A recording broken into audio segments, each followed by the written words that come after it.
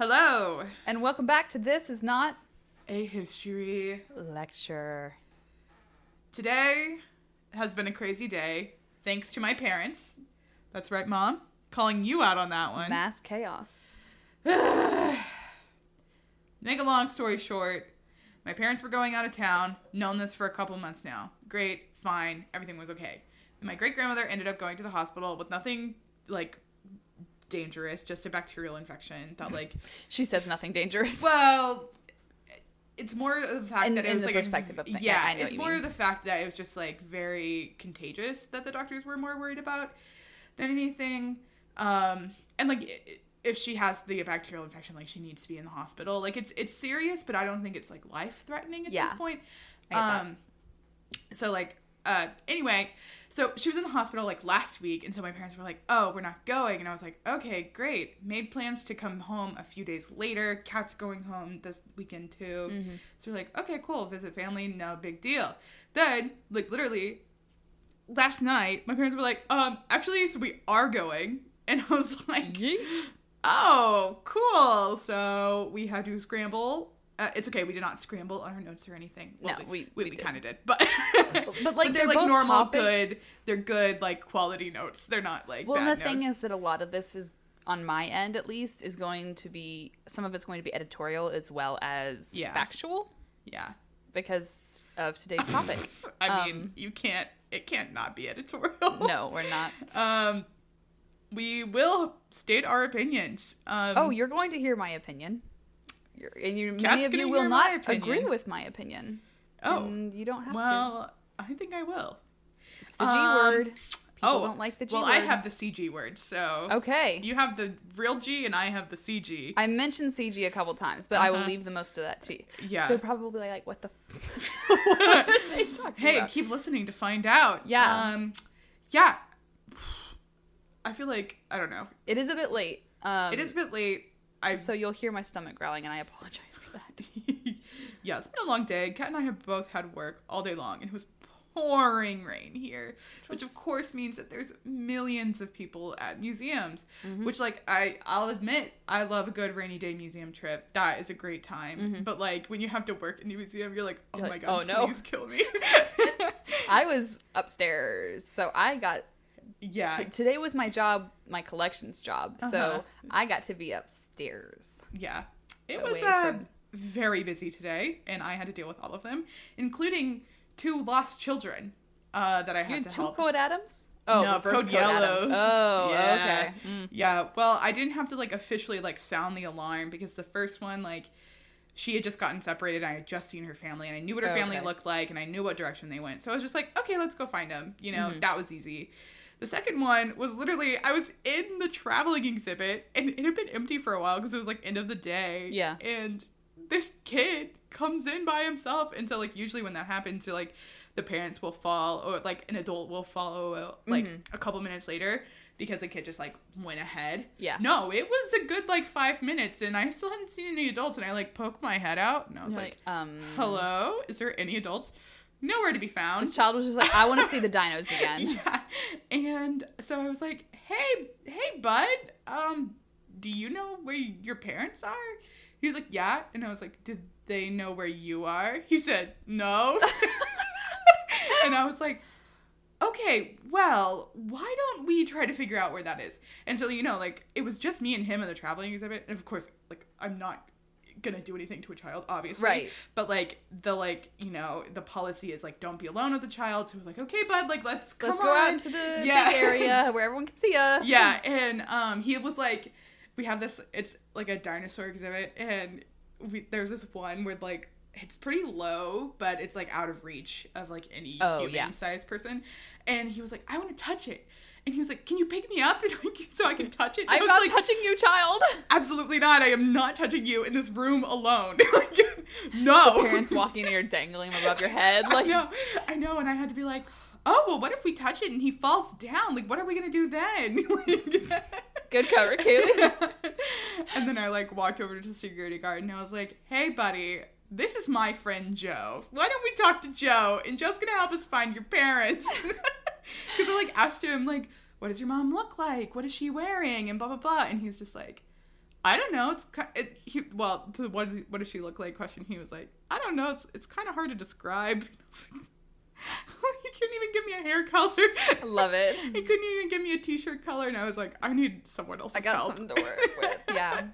Well, like, mine was not that chaotic, but that time I did have to run downstairs. I was running kind of like through the exhibit. Not running, don't run in a museum, even though there's a lot of children in our museum. So, like, if you are a staff member, you can run. Yeah. But I was kind of just, like, looking quickly for someone, and I was kind of all over the place, and I had my badge because I can't get back upstairs without my swipe access. Yeah. And so I had it like tucked up kind of in my sleeve because I was upstairs where it's freezing cold. Yeah. And, well, normal to anyone else's standards, freezing cold to me. And if you didn't know, museum collections are kept within 2 degrees of 70 degrees, like plus or minus 2 of 70 degrees. And that to Kat is freezing cold. It's the humidity levels they keep, man. 50%. Anyway. 50% humidity. Plus or minus 70, 5. Plus or minus 5% humidity. Yeah, and it's very specific. Degrees, plus or minus 2 degrees. It's very specific. Very specific. We are dedicated to the conservation of history here. Yes, we are. But nonetheless, I was in this huge, like, sweatshirt. It's my RBG sweatshirt that says, when there are 9. Yeah. And so it's kind of like my hoo-ah. And I was just kind of looking like I dredged myself up from the depths of the pit because I kind of did. Which you, definitely did. I did. You dredged yourself down from collections. And so this old man goes, excuse me. And I guess he saw, like, my badge in my hand, even though I was, like, in my sleeve or something like that. Or maybe anyone walking with purpose alone our age is assumed to be. But he's like, where do I go after this? And I was like, I don't know. I've had people ask me that too. Like, have you seen the history side? Yes. I was like, oh, cool. And I noticed he had a walker and everything. Well, if you go around this side to the left, there's an elevator that will take you upstairs, and you can go up there to look down on the model train, to do all, like, the kids' science stuff. And it's like, well, my kids keep telling me to go somewhere else. I was like, I'm looking for someone I need to go. That. No, I know. I've had the other day, I should have told him about the village, but the other day I had this guest ask me, so we did all the stuff downstairs and upstairs. Is there anything else? No. They asked me, we did all the stuff downstairs. Where do I go next? And I was like, figure it out. I don't know. Well, and to be fair, like, it's not the most intuitively laid out museum anymore. It's definitely not. Like, I got lost there the first couple times I was in it. Very, like... It's confusing. It's confusing. But either way, this guy was just like... And I was, like, being polite, of course. I didn't... Yeah. I did that thing where you don't look like you're in a rush anymore. You, like, plant your feet, you engage, you lean forward, all that stuff. But, like, at the same time, I was like, dude, I don't know what to tell you. What do you want to see? I don't know. Like... It's like, I was like, have you seen the science? Have you seen the history? And he was like, yep. And I was like, okay, then you're going to go upstairs next. And then I was like, anything else I can help you with? And he's like, nope, just waiting on the grandkids. And I was like, okay, have a nice day. And then I, like, sprinted off again. Also, I'm so offended that Kat came downstairs from her, crawled out from the cave upstairs and didn't even say hi. She said she saw me. I saw your hair from behind a pillar, and I was like, as I passed by the traveling exhibit. And you know what I have to do in the traveling exhibit?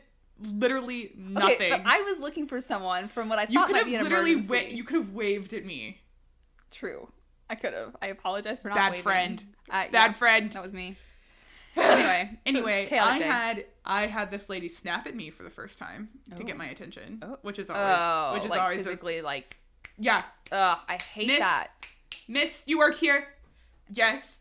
What do you want from me? Were you wearing the polo? I was leaving for the day. Ew. And of course I still was wearing the polo because it's not like I changed. Yeah. And I was like, she asked me a question about, like, if I leave, can I come back? I was like, I don't know. Wait, like, she wanted to leave them? Yeah. Oh, because it was towards the closing? Well, she was like, I guess they had a friend with them. Oh. Because the daughter said, oh, we have to go take my friend home. And then I wanted to come back. And I was like, I don't know. You have to talk to ticketing. Not my monkey. This is my circus, but that one's not my monkey. Not my responsibility. So many people ask me questions that I just don't know. Yeah. And they assume that I know because I'm wearing the freaking staff t-shirt. No. I don't know these things. They don't tell me these things. I just slap a shirt on you and say good luck. Do you know the current problem facing the museum? Guess the most asked about question I've had? Parking. No. So, you know those, like, machines that we have 6 of that are supposed to give you 4 letters to take to the gift shop? Yeah. They're consistently giving people 6 letters. 6 different letters. And I have had so many people come up to me and be like, what's the word of the day? I don't know. They don't tell me. And so I have to be like, yeah, everyone, I've had to say the same damn thing like 15 times. And be like, error. Yeah. So we've actually been having a lot of problems with those. Other guests have been also getting 6 letters. What I've been doing is sending them over to gift shop. Usually they help them out and give them the prize because y'all did the work, obviously. Right. It's just been, I just been like, Customer service. Here's the thing. I've said this before, but like where my position is like the staff presence on the floor of the museum, they should tell us things. Probably. Yeah. Right? Like, am I crazy to like think that? It's the way it If you're gonna normally like goes. rely on like a bunch of undergrads to like be your staff presence, you need to like tell them things. Yeah. Like the basic functioning things. Anyway, I've ranted for long enough. And now, we're here for that. you know, for better or for worse, I do get to have a week-long break from the museum. So that's good. That's good. After this week, I think it's going to put me to make up the hours I'm going to miss going home. I think it's going to be 21 days straight of work for me. I don't think I'll get a day off. Why do you have to make up hours? I want to make them up because I want the money. Okay, that's fair. Yeah. Because I like for like the GA, like obviously you're allotted that much money, but Yeah, it's a similar situation at my other job. Okay, gotcha. It's like you have to make it up within that like span of a pay period, and yeah.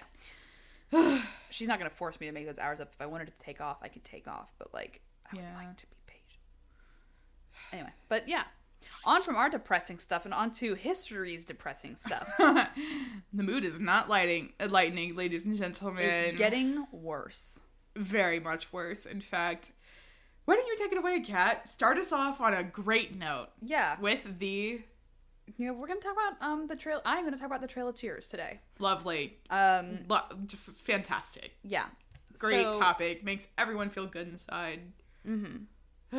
And for those of you who have been following the news lately, I believe that the first big one was in Canada, right? The school. The schools. I'll talk about that a little bit. Okay. If you've been following the news, there's been a new push to look into the atrocities committed against Indigenous peoples groups, especially in North America. So Canada and America, the USA, I should say, are finally, well, I'd like to say that they're finally taking a look at some of the horrible things they've done. These new pushes are uncovering a lot of magnitude, I think. I think a lot of people know that this stuff happened, but the magnitude hasn't been discussed before now. Well, okay, I'll talk a little bit about what I think you're referring to. Yeah. Into your just story. Because what you're referring to is a more all-encompassing problem than I think even you realize. Hit me with it. So the boarding schools where they're pushing for this, which was kicked off by the discovery of like over 200 bodies at a residential school in Canada, which is very similar to like the American Indian boarding schools that America had for decades. Actually over a century. What do you think about the dates? So, yeah, 1800s. 1860, officially 1860 to 1878. Anyway, or 1978. So almost every single one of those boarding schools had around 200 students die. So that is not, it's, obviously it's a very devastating and ridiculous and insane number, and no school should have 200 students die. However, it's not as like, there's a word for this that I'm forgetting. It's not as like, that incident is not as like isolated and as like dramatic. It's very dramatic, obviously, but it's not as isolated as kind of I've seen people talk about it being. Like it wasn't uncommon for schools. It wasn't uncommon. So people are like, which almost makes it worse. Yeah, exactly. Because like, no, it definitely does. But I just don't think people realize the extent of the problem because they saw like the Canada news break and they're like, oh my God, that's crazy. That happened at this one school. No, it happened everywhere, unfortunately. Yeah. And that's the problem and the benefit of news hysteria is that people are going to assume this isolated incident of horrible atrocities when in reality we should be that mad about everything. But again, this news will have people looking into it too. For sure. Like that's the bonus of this, this like, I think that what was big news. so shocking about the Canada news is, I don't remember exactly, but were they like marked graves or no? I think they were unmarked graves. Unmarked graves. Okay, that might be what's really shocking about that, because like these schools had blatant graveyards with like tombstones and stuff. They weren't hiding the fact that students were dying. It was just the native students that they were hiding? Oh. No. These schools were only for native students, and they were just dying, and they didn't care that they had all these students dying, so they just buried them and gave them tombstones. They're like, yeah, this is normal. No, it's not. It's not normal. It's not. It shouldn't be normal. It's not normal at all. You should not have 200 students dying in 30 years, which is what I'll get to that. Okay, yeah. I don't want to take away from your story. So I know what you mean, but like, unfortunately, it's like not as... It's not an isolated incident. As isolated as we might think it is coming out of the Canada news. Yeah. Yeah. I just think that with that in the news, like the attention coming to that, it's a good time for us to address this. Yeah. That and 4th of July is coming up. Oh, actually, no. It will have passed. It will have passed. So this is officially our 4th of July episode, and we're spending it talking about the Trail of Tears and Native American boarding schools. Yes. So it's really hard to celebrate the creation of a country that has committed all of these atrocities. And the fact that we're not acknowledging those atrocities. Yeah. And, like, the 4th of July is about independence from, King George and whatnot and all that. Like, interesting history stuff. But if we're going to talk about how great America is and celebrate America, we very much need to look... Like, all the crap I give America... It is not the worst place in the world to live. There are a lot of changes I would make, and I would feel better. Listen, a lot of the foundation that America was built on, like, idealistically, is, I think, a really phenomenal thing. Sure, at the time, it was only limited to, like, white land-owning males. But those things that, freedom and justice for all, those kind of things, I think, are admirable. Yeah. When they're applied correctly. However, we have increasingly seen those same freedoms being taken away and not provided to some. And so I think we chose, instead of choosing to celebrate America, which there are things to celebrate. In fact, I mean, the Olympic trials are here right now, and I'm never going to not celebrate Simone Biles. Well, I think in the next couple weeks, I'm going to be talking about the history of space travel. So, like, that's a big American accomplishment. Yeah. And I think we talk about American accomplishments a lot. So we just wanted to, like, take some time to say, it sucks here, frankly. We're not acknowledging it. Like, yeah. And that's... It sucks here now. If you've been following, the southern states are basically saying that we can't talk about critical race theory, which we also means, like... schools and public educators will not be allowed to even talk about race in a critical way. Yeah. And history helps you understand how current events are happening. Well, that happened in Texas too. Did you hear, like, the history teachers aren't allowed to talk about... it's that separate commission thing. Yeah, it's, like, different from critical race theory, which I don't think has been explicitly banned in Texas yet. But, like, this one really basically is, but it also bans history teachers from talking about current events, which is, as history people... horrifying. So absolutely disgusting. Yeah. Oh my God. Yeah. Oh my God. That's up there with, like, the worst sins of what you can do with history. Literally, like, one of the oldest teachings in history is those who don't learn history are doomed to repeat it. How are we supposed to teach history and not say, look at how this directly affects today? Yeah. Look at how this could come into play in the future. Exactly. How are you not supposed to do that? Exactly. So frustrating. So that's why we're taking the time today to address these issues. Yeah, and that's why we're coming from this extremely critical lens, because the rest of the time we'll be proud of America and all the people who are here, but sometimes you have to look at this history and just go like... Well, I'll be proud of America as much as I can be. That's there's a lot of moments in history which where right now is really difficult, but... Yeah, it is difficult right now. But... Anyway... Yeah, so this is your warning. If you don't like being critical of America, this is not the episode for you. We're straight up going to trash or if our you don't ancestors. like to hear about really bad shit happening to undeserving people, maybe not this episode. Yeah. We promise this is not the only time we're going to talk about Native Americans. We will be also celebrating their accomplishments in the future. So, and it doesn't mean we can't grow past it. Yeah. and use this to be a better nation, to apologize, to make the changes where they need to be, to pay attention to systemic, still existing issues. Like, that's Yeah. why we need to be paying attention to histories, to understand where the issues still lay and how we can help and how we can fix them. So, Yeah. with that being said, I'm going to drop the G word. Here Here we go. If you've been wondering what the G word is, now's It's- the time. It's Catherine's specialty of study. Guess what it is? It's genocide. Genocide. Don't Yikes. laugh. We can't laugh. But You sung it. I did. I'm laughing at you singing This is it. how I'm coping. Yeah, if we laugh at any point, it's definitely uncomfy laugh and not genuine laughter. Oh no, we would not laugh at any of this. It's our coping mechanism. Yeah, because what else can you do besides laugh? Because Yeah. it's just so ridiculous. Yeah. So, genocide is defined as the deliberate killing of a large number of people from a particular nation or ethnic group with the aim of destroying that nation or group. The first time this term ever popped up was actually after the Holocaust. Raphael Lemkin's book was written about Axis powers and stuff, and it originated the word from the Greek language. Means the first geno means race or people, and side is the killing of something. Gotcha. So together it means the killing of a people. There's different understandings and different types of genocide. There's CG, cultural genocide. There's physical there's religious. Like, there are types of genocide, types of destruction you can cause Yeah. towards a people. The United Nations Genocide Convention, which also appeared, I think, like 3 years after the Holocaust. It's been a while since I've done my readings on that.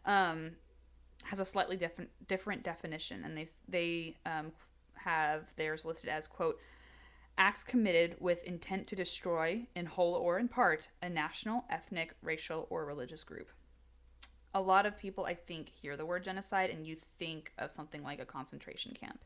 You think of this, like, Something very, building- like, procedural. yeah, systemic kind of issue. But, I mean, some people do call the Trail of Tears a death march, which is I mean, it's a literally term that called should elicit, Trail of Tears. Yeah. Yeah. like, it should elicit a similar kind of, Yeah. And genocide, Picture. just to be clear, is not usually that procedural as Oh, it no. was in the Holocaust. it is not. Yeah. And I think that's the one of the downsides of what public education does, is that the only time I ever heard genocide referred to in school was in reference to the Holocaust. And Which is why it's a controversial thing, so I get why people don't talk a lot about different genocides, but like, that's not acknowledging that there have been so many.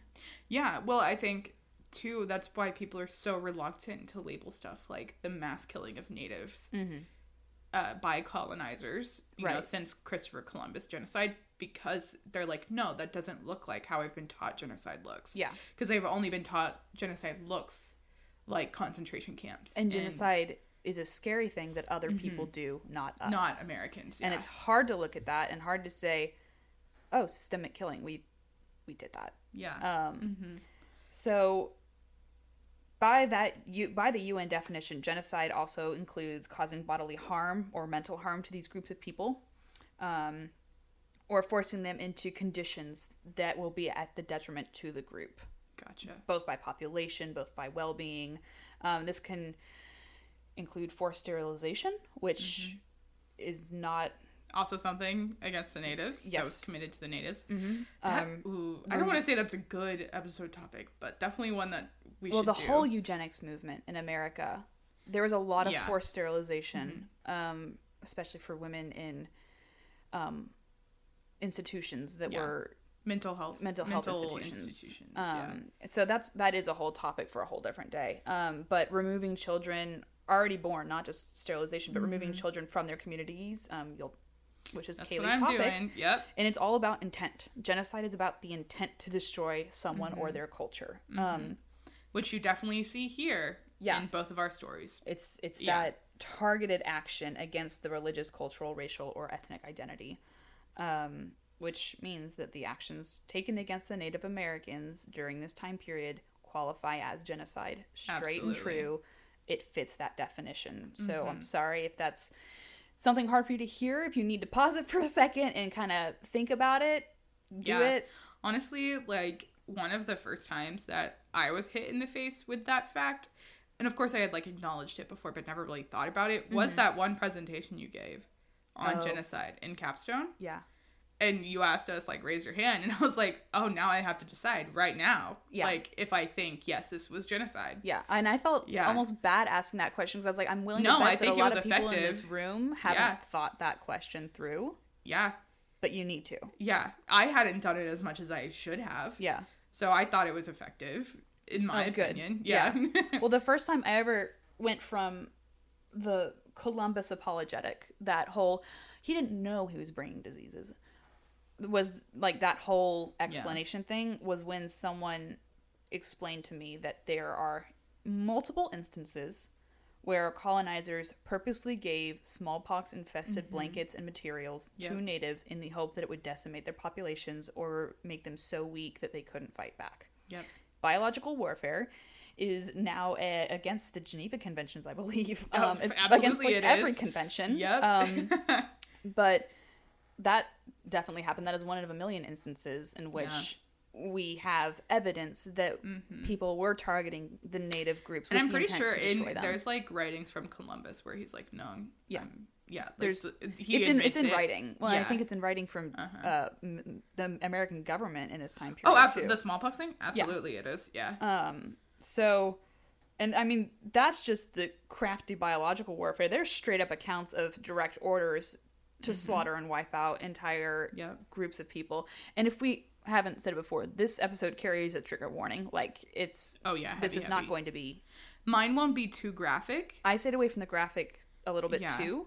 Kat's will probably be more graphic than mine, so if you want to hear about this stuff, but you don't want all I purposely left out some of the really, really rough stuff. Yeah, I just mention abuse one time. Okay. And... that's all I feel like it needs to be mentioned. Yeah, there's... Cats probably will have much more, or more than just the one mention of that. I actually kept most of it out, so it'll be dark, but like... Yeah. I didn't want to make... We're not here for shock factor. We're not here for... What's the word? Trauma porn. Trauma porn. Yeah. We're not trying to do trauma porn. Absolutely not. Yeah. There will be topics I'll probably talk about later because of my type of study that I'll have to warn you about. Yes. And I mean, during the Donner Party episode, we did that as well. But well, some things you have to talk about that trauma. However, I don't think either of us want to like this is just not talk about it because we can. Right. You know, because it's there. Especially when you're talking about like children. Yeah. Yeah, it's not a good time to talk about it right now. Yeah. But yeah, so given this American action of mass murder and attempted defeat of a specific group of people, we have to look back on our history differently. We have to view this differently. And the fact that the word genocide didn't exist when the original events happened does not mean that the definition of what we did changes. Yeah. Even though the word didn't exist back then, that's still what we did. And absolutely. It's important to look back on that. Well, it didn't exist when the Holocaust happened, but that was genocide. Yeah. So, yeah. Yeah, like other languages have other words for it. I think I think the German word for it was like the people's death or something like that to target a group of people. But yeah, so that's just my disclaimer. I am coming from that understanding that America intentionally did this. Yeah. Whether or not they plan to wipe out every single one or whether or not they just plan to wipe out small groups, my point, they definitely matter. Were. I think they wanted to wipe everyone out. Oh, absolutely they did. But like... they didn't admit it, but they definitely did. Yeah. So that's the view we're coming from today, to put you in the headspace. And I'll leave the discussion of cultural genocide to you, or ethnocide, as some people call it. And I just want to make the disclaimer, too, that there are currently ongoing genocides. And I think it has a lot to do with how we look at... I mean, if we look back on this, we don't necessarily look at it and go, oh my gosh, a genocide. Yeah. Because the way it was taught, the way we understand it, and the way we are living it, people then lived it. But we are currently living through multiple right now. There are multiple genocides going on right now. And if we don't do stuff about that and pay attention to it, we're going to look back on this in the same horror that we do the Holocaust. So also, like, just be aware of the world, you know, and Yeah, it's a no, rough topic to try to look Yeah. into and study and like be aware of, but I think it is very important. Yeah. And you mentioned the presentation I gave earlier, so I'm gonna list out the 10 steps that I mentioned in that presentation, so that as we talk about the Trail of Tears, you can kind of follow the 10 stages of genocide. Yeah. And you can pick them out for yourself. The 10 stages, which kind of standardization of our understanding of genocide has increased over the past few years, and that's where these 10 stages come from. But it starts with number 1, classification, where you kind of start to classify people into groups based on race, ethnicity, religion, etc. Number 2 is symbolization, pairing them with these symbols, making them stand out from the population, whether it be because of their features, because of their skin color, etc. Number 3 is discrimination, when you actively start like working to their detriment in some way, shape, or form.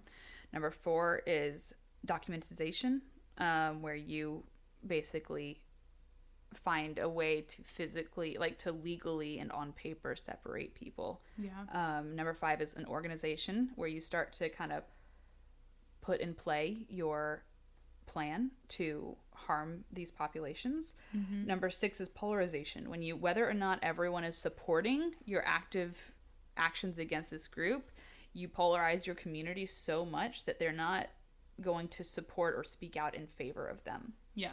Which we've seen more of Absolutely. lately. It's kind of scary how many of these steps We've walked the we're past few years. familiar with. Yes. Yeah. Oh yeah. Yeah. And number 7 is preparation, where that plan starts getting its foundation laid out. Number 8 is persecution, where you actively have people being attacked. In the case of the Holocaust, it's people being shipped to concentration camps. Number 9, extermination. And number 10 is denial. We have been stuck in number 10 for a really long time on this issue, Yeah. because it doesn't look like what we think a genocide does look like. Yeah. So if you want to, as I go through the Trail of Tears, just kind of look for each of those stages. See if you can pick them out. It kind of helps us understand how easy it is to get from step 1 to step 10 without realizing what we're looking at. Yeah.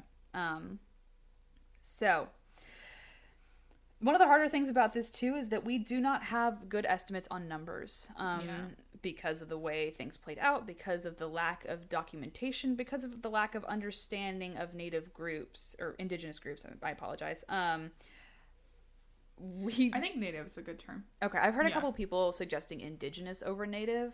But I don't think they like. Oh, well, that's not a great way to say that. I don't think Native American is a great term, because a lot of them don't identify as American. Oh, because America Vespucci, who discovered. Well, no, because America is the name given to their land. Yeah, exactly. Yeah. They're whatever nation they come from. Yeah. True. Okay. Yeah. I'll so stick I think with indigenous. Native. Yeah. Native or indigenous. Okay. Or First Nations, I've heard is. First Nations, I think is good. I think as Is it long as it's specific? not Indian, and as long as it's Native American is like kind of too. Okay, I'll stick with Native and Indigenous. And yeah. I apologize if I say anything at any point. Yeah, in this I also have a presentation. disclaimer, because unfortunately a lot of the historical events and terms I refer to are labeled as the something Indian something. Mm-hmm. So I I have a will couple be of those. saying that in the term Indian in the context of those things, but I will every other time I will be referring to these people as natives and not Indians, because as we know, they're not from the continent of India. So. Yeah. Yeah. So, and that goes for multiple things. If I say anything that is, I am in no way attempting, like, I apologize now if I misspeak on anything. I have not been, unfortunately, I was not given a good, thorough education in this topic. So a lot of it's learning and trying to help other people learn as we go. So, like I said, the estimates are rough.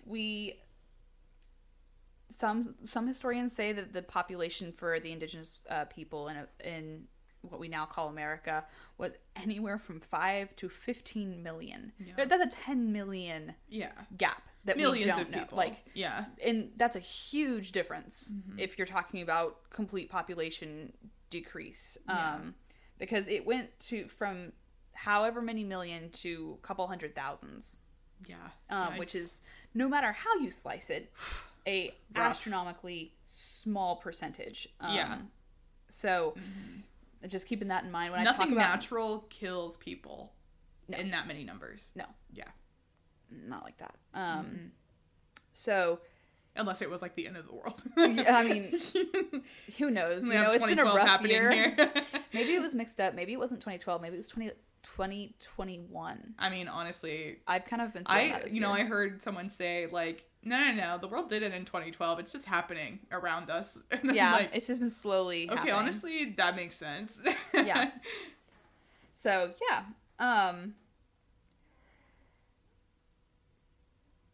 So for context, sorry, my notes somehow got jumbled earlier, but I'm good. In the early 1800s, there are thousands of indigenous people in just the, like, you know, well, obviously if there's millions, there's going to be thousands in the southern states. But yeah. there's also thousands of different groups, not just like people in the southern states. Some estimates I saw were way up in the millions, others were more in the like hundreds of thousands, but these southeastern states include places like Georgia, Alabama, etc., etc. And white people had a pretty big hate for the indigenous population already. We've talked about this in one of our undergraduate sections too, that a lot of times hate comes from fear. Mm-hmm. And that fear of losing your power. Well, it's fear of the other. Yeah. Yeah. Fear of the other, fear of losing power over the other. So white people are not exactly playing fair because they are scared and they disguise it as hate. Yeah, and well, at this point, it's been centuries of white people are the best. Yeah. So. Which are... no. No one's the best. No Kat. one is the best. But I'm thinking Definitely about the not amount white of... people. I'm just thinking of like the whole entire like process of the monarchies in like Eurocentric countries, and I'm like, no one had it together. Who thought that they were doing what well? What gave them the right to like be like, yes, I think that was it. We are this the is best. Peak here. world history right now. No one will ever be better than us. Oh God, including our weird ass inbred royals. The Habsburgs. Those guys are the best of the best, right there. Someone really said, yeah, the Habsburgs are peak Euro. Yeah, oh my literally. Gosh. Yeah. And then they ran with it and killed millions of people across the world. Anyway. Damn. Yeah. And it doesn't help that the ideas of manifest destiny are also appearing at this time. So this idea that God is giving these colonizers the right to take the land, the religion is validating the removal and genocide of these people because white people had the audacity to just assume that, yes, my religion is right, only my God is right, and my God is giving me the authority and willpower to overcome this whole land and take it for myself. So the ideas of re-education, I'm sure you'll talk about this, go back as early as some of the founding fathers. The idea that people should just be Christianized, that maybe we shouldn't kill them, maybe we should just force them to give up everything they hold dear and personal. But some of it's a lack of understanding too. European people, I think, probably could not fathom not like land ownership. Yeah. European people, like all that's all they know. So the concept of like communal spaces, non-capitalism. Yeah, exactly. There were so many elements of their life that they perceived as they didn't understand it, and so they thought it was... They perceived it as primitive and not civilized because it wasn't theirs. Because it wasn't what looked wasn't their to them. Bible version. Yeah, so they had this, whole like, what is it? The white man's burden, which is something seen across the world. White man's burden is like, oh, these poor uncivilized people, we're gonna make them civilized, and we're gonna make their lives so much better. Which still shows up in certain parts of missionary work. Oh damn! I you said it. I was gonna hint at it, but you said it. I'll say it. Yeah, we go to a Christian university, Kat. I'll say I it. mean, I'll say it again too. Missionary work is a modern form of colonization, as it stands today. My roommate goes to seminary here at our university, and she has professors who say that. I mean, I'm not going to dispute you on that. And I was raised in a very evangelical setting as well. Like yeah. I mean, I think Yeah. it's obvious. Well, the roots of missionary work, I did a whole paper on this. The roots of missionary work come from, it really took off because oil was found in, I think it was Venezuela. Oh, really? And America wanted an in with Venezuela. So No they one sent is shocked missionaries that down. America wanted an in on oil. Let's just say that now. Yep. And I was like, oh, this is several issues put together that completely makes sense. Yep. So it is what it is. Yeah. So, Anyway. Yeah. So some of these people, the white people, supported not so much the kill them and get rid of them, but more like, let's Christianize them. Let's make them more Eurocentric. Assimilate, that's the word. They wanted to make them assimilate.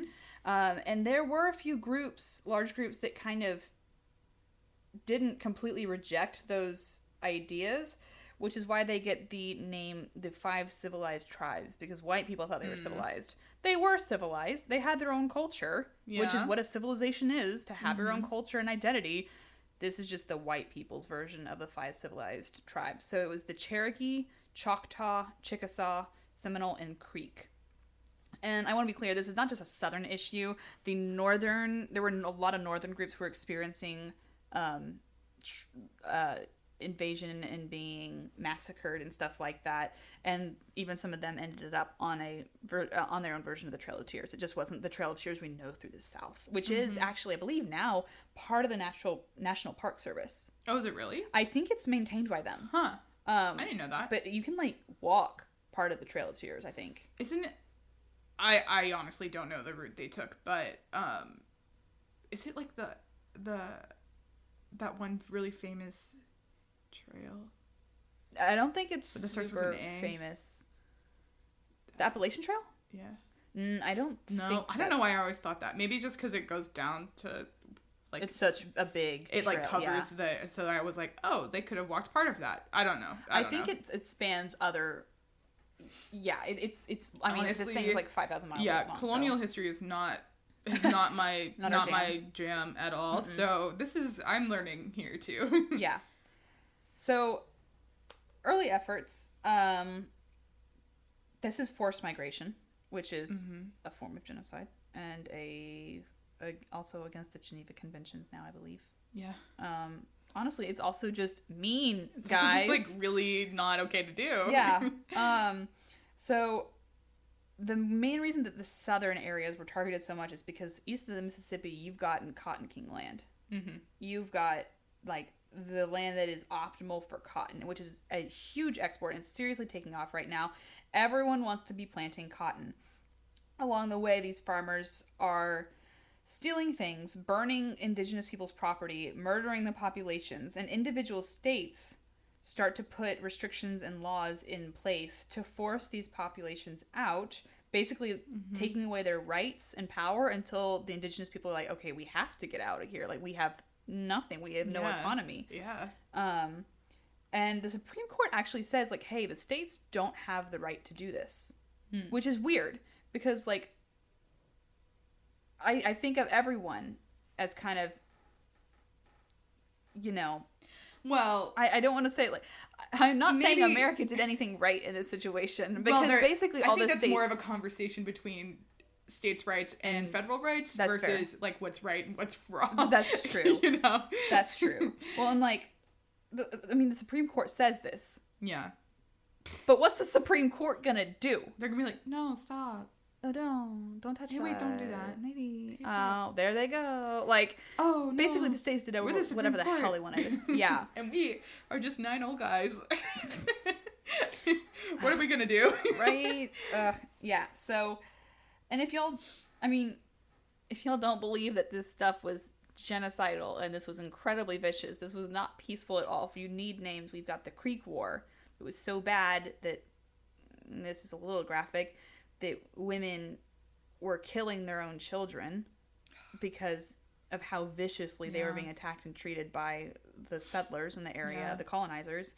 There's the Battle of Tippecanoe, which was really just a slaughter since the indigenous populations were trying to band together and figure out what to do because there was strength in numbers, and the white people attacked them and basically waited till their leader was gone and then burned down their town. Yeah. There's a war under Chief, I'm going to mispronounce this, and I apologize so much, Osceola, where the Seminole population ended up engaged in fighting until the 1840s. Wow. There's the Gnadenhutten massacre, where the Delawares, who had adopted Christian ideals, who had Christianized a bit to satisfy the white people, were sent to a building under a ruse that they were like going to go help with something, and then they were beaten brutally to death. Oh my god. There's the Mankato executions, when basically these populations were starving, so they stole stuff from farms trying to survive, and then 300 were sentenced to death after trial, which led to the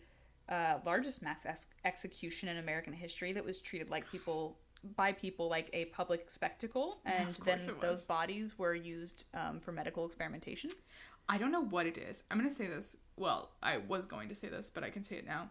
What is it about Native bodies and white people? Okay, I can actually get into that. Don't let me forget to talk about it a little later. Because I was thinking, because like the bodies have a pretty big part in my story.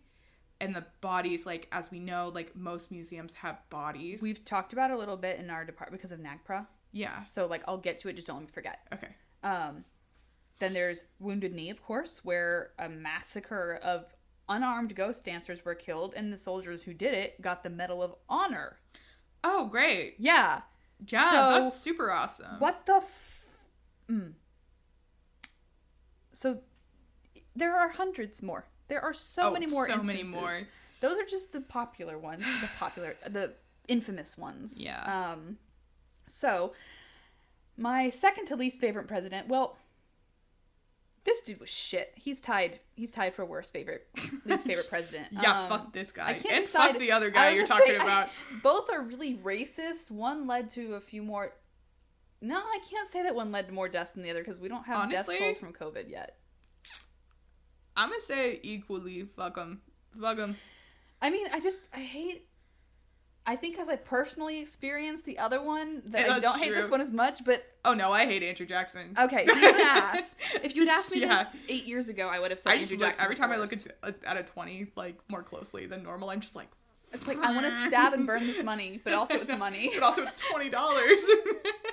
Yeah, which is why, yes, replace the 20, please. Put Harriet Tubman on there already, guys. We've been waiting for 8 years. I know. Please. So...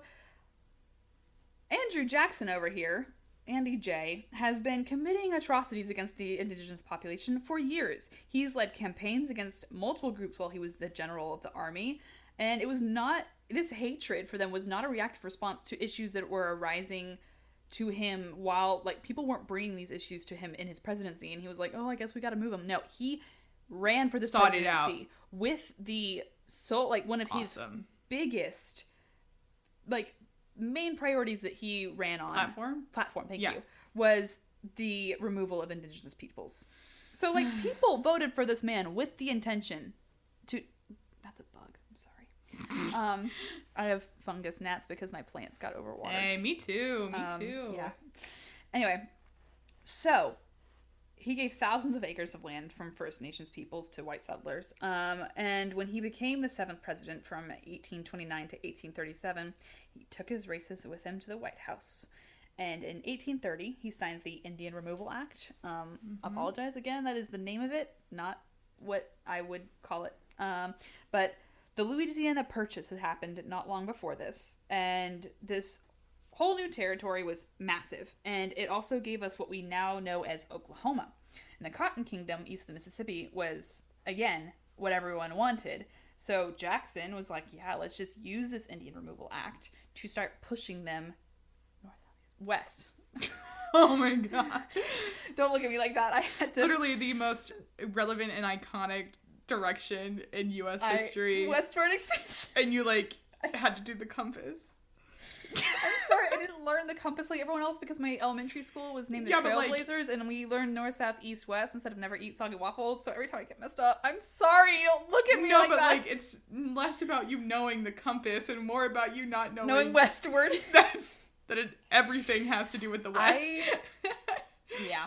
Okay. So basically, all the native groups got pushed west into what is now Oklahoma, and in theory and in writing, two things that are not upheld with honor at this time, the act required that treaties be drawn up peacefully and with fairness and equity. And even if they had tried to, oh my God, what's the word? Repatriate or pay them for this land, it is still not an excuse. You could never pay someone for making them leave their ancestral lands. Like, you can't, that's not something you fix with just cold hard cash. Well, also, like, the thing is, if you offer to pay for it, they can say no. Yeah. This is capitalism, baby. In theory, they can say no. I don't know why. I would be mad. He'd be like, hey, can I buy that from you? No. Okay. That's how that should have gone. You know what? Yeah. You're right. This should have gone very differently. They reserved the right to say no. But alas. People didn't listen to the official Indian Act. I'm willing to bet that it was a very interesting political ploy for him to be like, I'm getting rid of the people in our way, but I'm realizing I'm talking. Huge. Stop. I didn't even realize I was using a Trump voice when I was... You did that on accident? I was like, oh, nice joke, Kat. I was like, oh, that's pretty funny. Oh, that was completely on accident. That's like a bit. God. That was funny. I've just made fun of Trump so much. That's like a default voice for shitty white presidents. Anyway. Oh my God. So, oh God, now I lost my place. Oh my God. Anyway, so basically, I'm willing to bet it was a political ploy so that he could say, like, hey, we're making provisions for these people, whatever. And then in real life, Jackson was just like, get them out no matter what means you have to use. Well, it's that, save face thing. Yeah. Well, and there were groups that were like, yeah, we have legal protection under this, and they filed, like, lawsuits and complaints against the government. Did anyone pay attention? No. Not a shocker. The same thing reminds me of, like, Chinese exclusion. Yeah. Yeah. America's got it. Racism problem. Anyway. What? Wow. Really? I said it quiet like we didn't all know. So the first group to be entirely removed from his lands was the Choctaw in 1831. They were under military threat of attacks and violence, and they were forced to walk to the, quote, Indian colonization territory, often without preparation, without supplies, without food, without water. The Trail of Tears is over 5,000 miles. Okay, I was going to ask how long, but I knew you were going to get to it. It's huge. That's insane. Walking? It is, I can't even fathom. And this is a year-round. This is not like, oh, a nice spring walk. This is like bitter cold. This is boiling heat. This is... And if you're from the South, you know what it's like down here. God. But in the process, that, like, they kind of almost use the Choctaw and their forced migration to kind of standardize the process. And they're like, okay, we did it to this group. Like, let's go. We know what we're doing now. We know how to force people out of their homes. And there are small groups of these individual tribes and indigenous populations that manage to stay on their land. There is an attempt from the Cherokee Nation to make a real treaty, the Treaty of New Echota. I apologize again. It's Echota. And basically, they said that we'll vacate the lands east of the Mississippi for $5 million. They made this deal in 1935. The government agreed to it. Some indigenous groups were not happy with this, though, because they were like, we didn't have a real fair say in this. We're not leaving. So while some of the Cherokee left, a lot of them tried to stayed behind because they're like, we didn't agree to this. This does not represent all of our opinions. And the Creeks ended up being banished from their homes in 1836 not banished, forcibly removed in 1836 as well. And almost a third of their population died on the way to Oklahoma. Jeez. So... Okay, so where are these groups starting? All over the South. Okay. All over. So, like, Georgia. Yeah, Georgia. Like Oklahoma. Gotcha. Exactly. Yeah, like Georgia, Alabama, like... Okay. That's a 14-hour drive to Alabama. Imagine walking it. I can't. Imagine doing it under duress with no supplies. Yeah, and you're like, you're sick and... Yeah. So... You got grandma who's got, like, a bad knee. Oof. Yeah. The president, well, I think by now it was Martin Van Buren was in office. I don't know anything about presidents before like 1865. 37, I think, was the year that Jackson left office. But basically, the president was like, yeah, I don't like how the Cherokee are actually like still hanging around here. We pay them for this land. Paid them for the land. My ass. So he sends thousands of soldiers, of course, because what else do you do? And people from state militias to make them move along faster, especially because there are groups like Chief John Ross who held out to the very bitter end, who were like, you're not making us leave. You can't. They even created the Cherokee Removal Act in 1838 specifically to target that group of indigenous people so that white men could take advantage of the Georgia gold rush by moving them out of Georgia. Because gold, guns, and Steel. Germs, that's what it is. Yeah, wait, germs. It's not. Oh, no, it's gold, guns, and God. Gold, guns, and God. No, gold, glory, and God. Germs. God. There's two different ones we're thinking of. The reason that men explored and the six terms that we're mixing up here. Yeah, and it's like three of them are like... germs, and steel? Guns, germs, and steel is the destructions. Yeah. And then the gold, God, and glory is the explorers. Yeah, there we go. Wow, that one took a second. Sorry, middle school history teachers. Oof. Yeah. I never had to read that book, so... Yeah.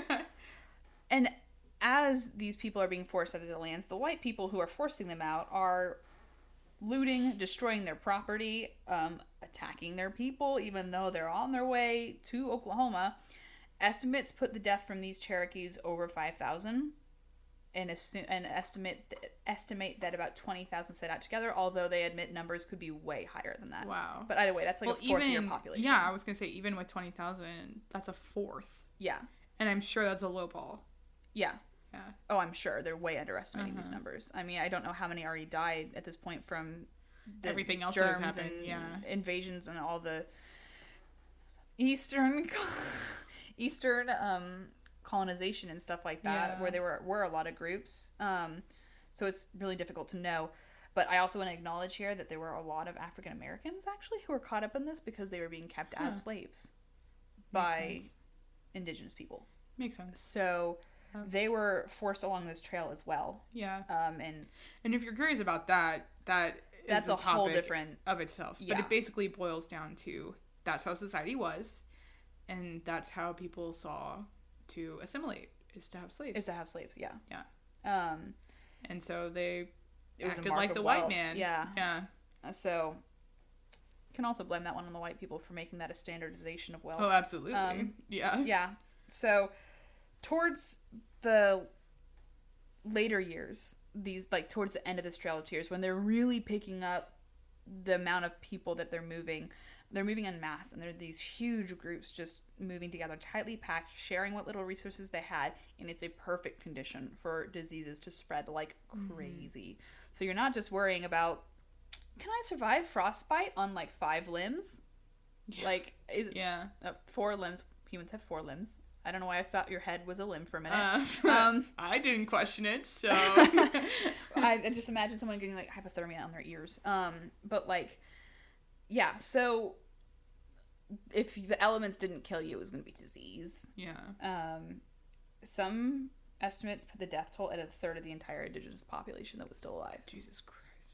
And yikes. That's an astronomical number. And that's one of the things that makes me really upset about this, is that, like, how could you not know how many people were dying? Yeah.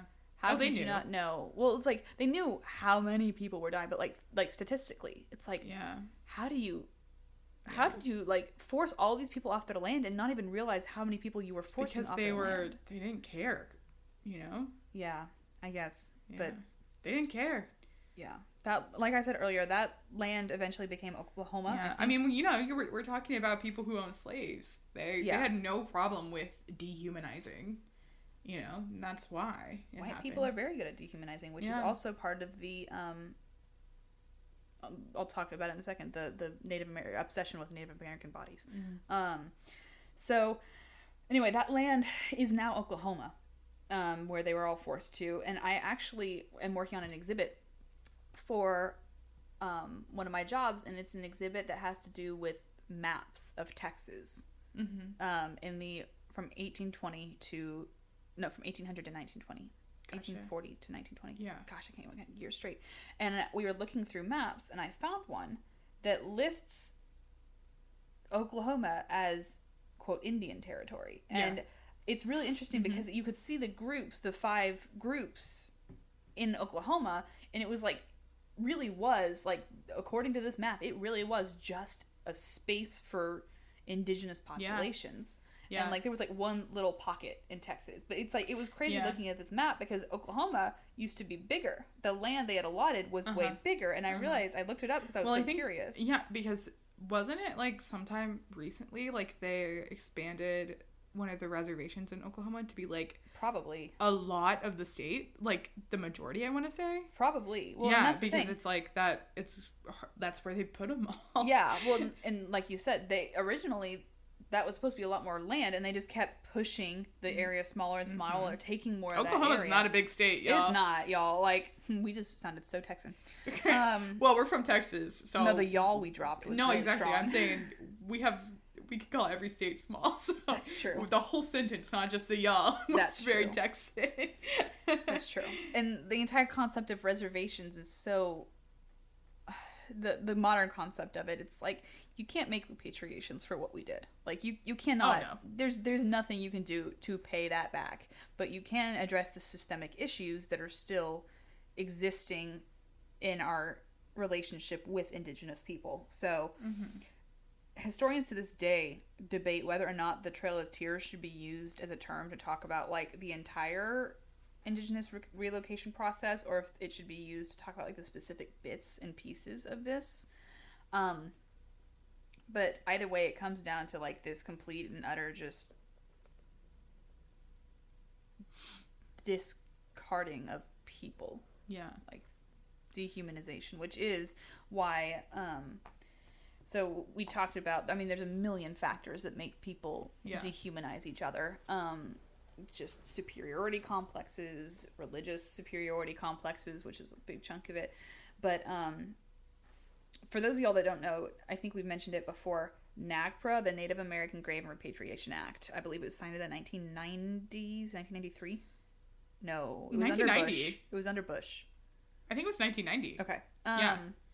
So, basically, if I boil down this very complex thing, it says that bodies and burial artifacts of Native American and indigenous groups. And like culturally, like what? Like Culturally religious. significant. Art, Yeah. So not like bodies, grave artifacts, and Burial rituals and religious. like religious ritual artifacts. Need to be returned from museums to their proper... November 16th, 1990. Okay. Yeah. So, a lot of museums realized that they had human specimens that... I'd say most museums that have been around for a while. Yeah. Any museum that had, like, a history physical collection probably found one or two things, whether it be a piece of a clay pot that was dug up from a side of a village or something. Like, it's crazy. We ourselves have an ongoing process in our museum right now that we've been trying to get some very important NAGPRA items. Well, I think some museums have such a big collection of those types of items that they have like a devoted person. Yeah.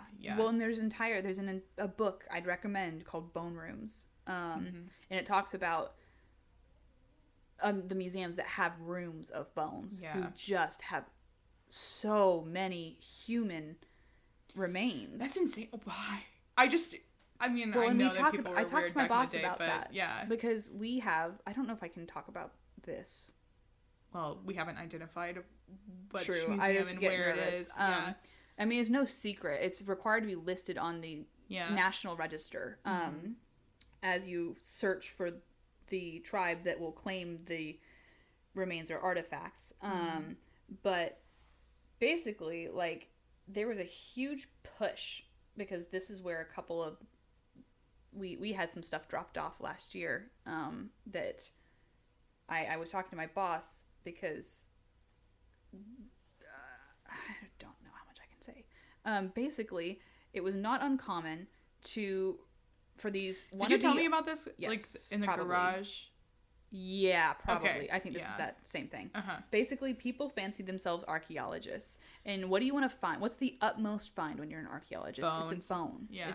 It's humans. Mhm. And so they fancy themselves these great historians, and they disturb the resting places looking for these. Yeah. And it's exotic to them. It's this fetishization of finding an exotic, human body that is not white, that is, unique, and it is in some ways dehumanized because it's reduced to its stereotype of being this incredible burial ritual like thing. Yeah. And it is not uncommon for those bones to also have been taken around like souvenirs, to be taken to schools for children to poke and prod and hold like they're specimens in a Which science is like lab. insane to me because they just look like bones. Yeah. Well, and it's in that case it's the fetishization of it, Yeah. but there's also the dehumanization of it where it's like Yeah. these bodies aren't going to be Yeah. buried like a white man or something like that. We're going to use them for medical experimentation, or we're not going to bury it's them like- with the same respect. Yeah. Well, it's dead bodies, but these stories like this definitely deserve their own episodes. But there's instances of real humans living in. So sorry, that's my alarm. Cat's alarm goes. Real humans living in like the Smithsonian Museum, like Yes. as Oh my part of God. the exhibit. The- that'll be its own. That'll That be is its own episode. one but of the worst. it's so bad. It's And then the World's so Fair bad. stuff, oh my god. so bad. The Smithsonian might be the worst one that I've ever heard of, but Well, the World's Fair was pretty bad too. It wasn't against Native Americans, but it was Native Africans, I think. That was World's Fair stuff. yeah, and there was also Yeah. some Asian countries that were seriously exploited Yeah. during that in Yeah. populations. But Yikes. we're going off on a tangent. But like, Yeah. yeah, basically it's that complete and utter like taking them as cadavers for medical research and stuff is more the dehumanization aspect. But Yeah. people and especially in the 1900s, more recently, it's Yeah. been about this like fetishization of I want to be an archaeologist. I want to find them, and that's why Gotcha. so many museums are getting them back right now because that push was in the early 1900s. So it's like, Grandpa died. Oh gosh. He has He body has bodies, in his garage. like- yeah. And he was an archaeologist, so here. And you know how you get it back to Yikes. NAGPRA? You put it in a museum. So a lot of museums, it's part of the public trust they feel with the community is to help Yeah. those people get these remains Yeah. back to where they belong. And I mean, I see why, because, if I found a body in my grandpa's garage, Oh gosh. what the hell would I do with that? I would take it to a museum. I Yeah. don't have I don't have the means, resources or the know what to do. resources. Yeah. But these people who know Mm-hmm. NAGPRA, it's a requirement it's a legal thing for museums to understand and be able to use NAGPRA. Yeah, like every it's museum now. is legally required to list the NAGPRA objects they have, Yeah. and be in like basically constant Yes. attempts to get those returned to Yes. the nations they come from. Yeah. So I think that's a big part of it. But that's Gotcha. that makes It sense. started as more of a dehumanization that turned Yeah. into a fetishization.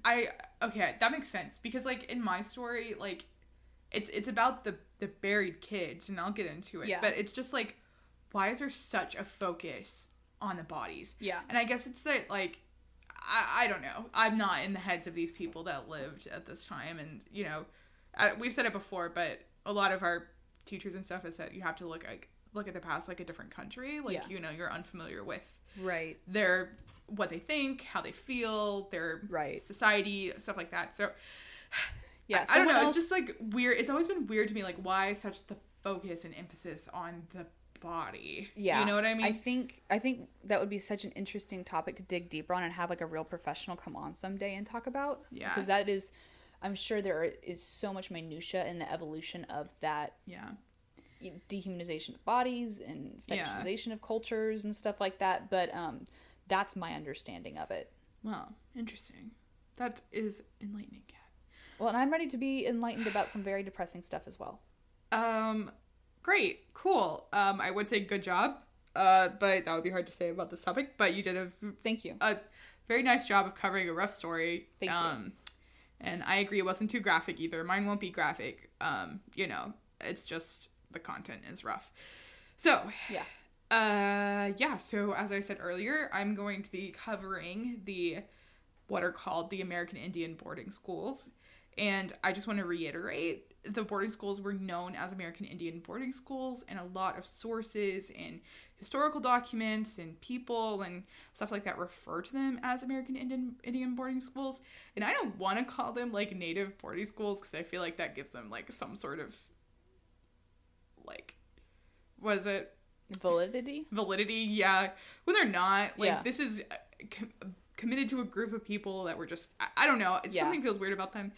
There's also other pieces of history that I do include in this that also use the term Indian. Just know that we understand that term is outdated, and we do not use that in our day-to-day life. I will not be referring to the actual people in these stories as Indians. They are native people, or indigenous, or you know, any of those terms other than Indian, because they're not from the subcontinent of India. Wow, what a shocker. Crazy, right? So yeah, just to begin, it's kind of weird when you're covering historic topics because that's what things were called back in the day. Yeah, you have more of a problem with that than I do, because your topics and your study of sex history is like, because they were called prostitutes, you know, and that's how all your documentation reads. Yeah, I know sex work is like the term, and it's much more affirming and all of that stuff, but like, to when me, you're reading a document, to me, I've come into contact with the term prostitute so much that it doesn't have any negative things for me too. So I'm kind of, it doesn't have that connotation. You're desensitized. Yeah, so I understand for other people it definitely does, and so I understand why we're transitioning to sex work as a term. But it's hard to break the habit. Yeah. Yeah. Just know that when I say something like prostitute, I never mean it in a derogatory way. Right. So let's jump into this. So we're going to start off with how this started. As Kat just very wonderfully elocuted? Eloquently. Elocution? It's elocution, eloquent, and... As Kat just very eloquently told us, the America had what they thought was a problem in the 1800s, and that had to do with the native populations. As more and more white Americans move west, they wanted to and did colonize the land that belonged to various nations of natives that lived there. This, of course, as Kat also put, led to a series of wars, and these have kind of come to be known as the Indian Wars in history, that like series of wars. And these were, of course, the actual natives that lived in these areas. They were those people versus the people trying to settle the land. And this could be the people themselves, and it also could have been like government officials, local law enforcement. Anyway, basically what boiled down to is the government was having to spend money on these Indian wars, and it was getting expensive, and that was a problem.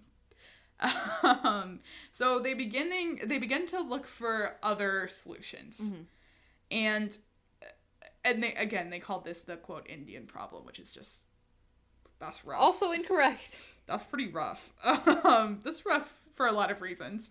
So one of their solutions to this was the American Indian boarding school phenomenon.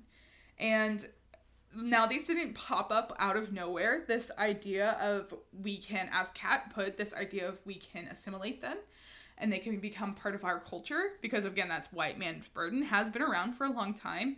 And it was actually put into legislation with the Civilization Fund Act of 1819. And this act encouraged the benevolent, what did I just say? Benevolent. This act encouraged benevolent societies, and if you don't know what benevolent societies are, they're basically charities. They're often formed by housewives because that was seen within their realm of stuff they could do. Charity work. It kind of extended. It was part, because, you know, you have this like separate spheres ideology back then between men and women, and so these benevolent societies were seen as part of a woman's sphere. And so it was basically charities, and not as big as like super massive charities, but like local organizations, stuff like that. So this act encouraged benevolent societies in providing education for Native Americans and authorized yearly payments to those benevolent societies to stimulate the, quote, civilization process. So this meant that these benevolent societies would provide, quote, an education. And, of course, that education was, yes, traditional educations like math, science, history, stuff like that. But it was also becoming a white American education. So they were taught Christianity. They were taught English. They were not allowed to do any of those other things. And they got stipends from the government. And that started as early as 1819. So that tells me that, and that's when it was put into, like, it was an act in the government. It was signed. So it tells me that these schools had been around for a while. And these, at this point, it was just schools. It wasn't, like, boarding schools. And they were usually on the reservation itself or in, like, a local town. They weren't very far. It was much more of, like, a day school thing. And then the students would, like, go home and all this stuff. So these schools for Native Americans appeared before the... I just said that. I'm getting ahead of myself in my notes. So the boarding schools didn't really show up until a few decades later, but we definitely had to kind of lead up to that. Yeah, so just so I'm not confusing anyone, there are multiple types of schools that are these kind of assimilation-based schools specifically for Native children. They can basically be boiled down to these types. So they were both on and off reservation, and they were both regular schools, so like day schools, and they were boarding schools. So we did have boarding schools pop up before 1860, but the first official government-run, I believe, boarding school was created in 1860. Okay. It's a little complicated just because there's so many of these and there's like no regulation. Yeah. And most of these other boarding schools are run by these benevolent societies, and most commonly there were hundreds of them run by various church groups. Yeah. And that can multiple denominations of Christianity, including most commonly Catholic, which I thought was really interesting. I heard that. Yeah. So because of this kind of like disorganized attempt at assimilating the natives through schooling, there's no way of knowing exactly how many boarding schools there were, or schools of this nature that there were. Because any church or group could just pop one up. Yeah, exactly. And the U.S. only kept track of like the government ones, which I think there were like 26 boarding schools from the government. I don't know about like day schools, but 26 boarding schools that the government ran. Current estimates put the number at close to 400 schools around the nation. Oof. And there's likely many more. I was listening to a podcast from a historian who covers this was speaking, and she was like, I'm still finding them. Like, I'm trying to do it, and I'm trying to gather a list. And it was actually really cool, and I wish I had caught the name of her book. But I don't think she even mentioned it. She just said, in my book. And I was like, well, what's the title, ma'am? What's the book? I want to know. She said in the back of her book, she had a fold-out map of all of the different places where there were boarding school, or where there were these schools. So I was like, that would be really interesting to look at. That would be. I'm going to see if there is a map. Yeah. Keep going.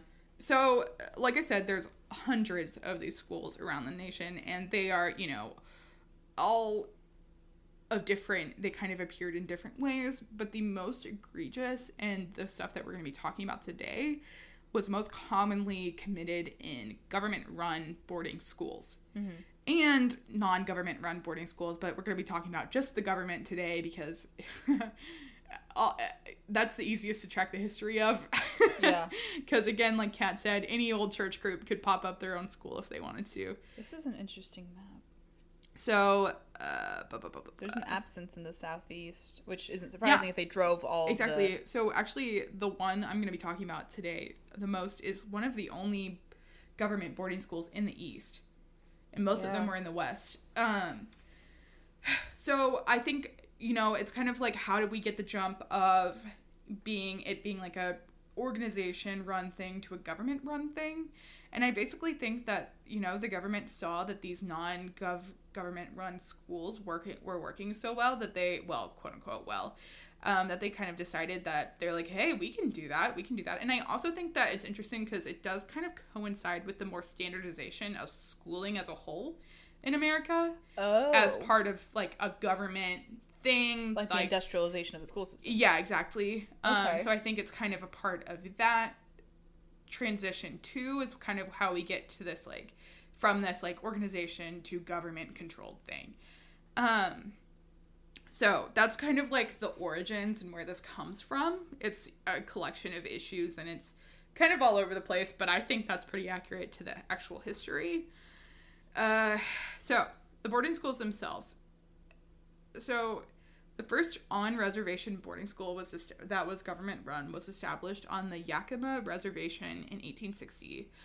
But the real danger and the most kind of threatening to the children themselves was off-reservation boarding schools, just because they were so removed from... Oh, there was no one to even... Yeah. If they were boarding schools on reservation or if they were day schools, they could go back home. Oh. But these off-reservation ones complete isolation. were kind of the most threatening and the most damaging to these, indigenous children. Mm-hmm. So the first off-reservation boarding school was established in 1879 in Pennsylvania, and this is the very infamous Carlisle Indian Industrial School, run by Richard Henry Pratt. So,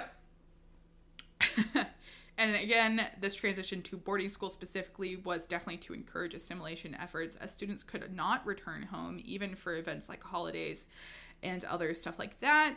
That means they were completely isolated and removed from their culture. Oh my gosh. The Carlisle School was run by... There's so many children in this photo. Mm-hmm. Sorry, I was searching, the first thing that came up was Carlisle : mm-hmm. and I had to reset my entire brain. And what's really fun is look at their logo. I thought that was interesting. If you're at home and not driving, Google their logo. Oh. It's interesting, isn't it? Yeah. Anyway. Sorry, I'm just gonna keep looking at this. So, as I said earlier, it was run by this former Civil War general. I saw him referred to as a captain, and I also saw him referred to as a colonel. So, I don't know, he was some military official in the Civil War, and his name was Richard Henry Pratt. And he established the school in old army barracks, which already had most of the facilities needed for a boarding school, such as a mess hall, chapel, bunk rooms, hospital. So sending children to the military. Yeah. Oh, and he's a general, so he ran it like a general, or he ran it like a military. So he was very militarized in his approach to running the school, and he was very strict and blah, blah, blah. So all of this stuff. So it was very much like they just kind of got sent to boot camp, except instead of coming like, good little army members, they were becoming good little white Americans. So, the Carlisle School was so successful that they would become the model for these native boarding schools. So this guy was good at what he did. And what's really interesting about Pratt himself is his perception throughout history. And again, this goes into like historiography and everything. But up until I'd say the past probably like 20 years, he was looked at as like a great guy. People really thought he was an upstanding dude. I think it's interesting to see how slow progress towards racial awareness and stuff has been kind of slow. Like every generation has its feats in its own way, but the past, I'd say 10 years have radically changed things, because I remember learning things. Well, I mean, the museum we work at was built in 2005, and they're still Indian on some of the plaques. Yeah, they've been trying to change it, yeah. But no, like, that, and, like, I remember being taught with the terms Native, like, Indian American. Yeah, like, yeah. Absolutely. And, absolutely. Like, yeah. I remember doing stuff that was probably incredibly inappropriate as, like, the Thanksgiving plays. Absolutely. And the, like... Yep. Oh, God. I'm just going to apologize preemptively. No. It's like... No one's ever going to, like... We're never going to be famous enough for anyone to, like, pay attention to. Like, no one would even care. But, like, if you ever see a picture of me as a child, I apologize. Like... there was probably some terrible god-awful Thanksgiving play that my public school forced me to put on, and stuff like this always reminds me of the second Addams Family movie. Oh my gosh! Which is like the iconic scene where Wednesday burns it all down. What a queen! But yeah, and I mean, it's an explanation, not an excuse. And I would argue that at that age I was too young to understand what I was doing. But there was probably some stuff that at some point I could have been like okay. Like, as I got older. Oh, as we got older. But Yeah. I would say, you know, they have, like, below 10-year-olds do this. And Yeah. Well, at that age, you just don't. You don't understand what Yeah. you're doing. And you're taught that, like, no, this is okay. You just know what you're taught. You don't Yeah. understand. You're not in that part of your education yet where you're analyzing what you're learning. Exactly. You're just repeating it, which is dangerous. But at the same time, like, Yeah. I think that's why, I mean, I grew up in a conservative place. Like, unlearning those behaviors, unlearning certain things is a process. So it's like, if anyone ever finds a photo of me that's somewhat offensive from my childhood, like, I'm so sorry. It is a learning Yeah. process, and Same here. I'm always trying to be better. Well, I think most people have those pictures of them. Probably. If you were raised in know, a public school in America, If you were, you like, probably our did. age or, like, within 10 You were years born of us, either before direction. 2000. Yeah. Like, you probably have the Oh, photos. I would say before, like, 2008. Like, if we're probably, being honestly. generous, you know? Yeah. Anyway. Anyway, so the Carlisle School, as I said, was very successful, and this man, Richard Henry Pratt, became pretty famous for his work there, and famous in what was then a good way. People for a long time saw him as a man of great moral character, and they kind of perceived him as one of the only people who were, quote, willing to take a chance on the native people. You can't see my face right now, but it is a state of disbelief. I know. Especially looking at So- this dude. He does not look like a nice person. Oh, I guarantee you, he was an awful person. So, he was perceived as this because he did his good Christian duty. Again, it's that white man's burden to assimilate these people into white culture. You know, it's white supremacy. And We're really knocking every buzzword here today. Like, oh, we are. We're gonna get, like, in so much trouble for this episode. I know. Some future employer is gonna find this oh my episode and be God. like, "Oh my God, what?" No, we're probably, like, on, like, fucking 4chan or something. We're, like, talking. I'm so scared of the day that we have a Reddit page. I'm so scared of that day. A Reddit page? Oh God, no. Oh, I'm so scared. No, I will Part never of me, go- like, wants to go on Reddit right now and, like, block, like, ban our Ban title. Like, because I'm so scared. I know everyone's gonna be shit talking us and be like, they got this wrong, and they got this wrong, and they got this wrong. It's like, it's history. We're always learning, you know? Hey, I feel like we do a good job of saying, hey, we're not perfect. Please tell us if we got Yeah. stuff wrong. Also, there's things that have been interpreted in multiple different ways. Yeah.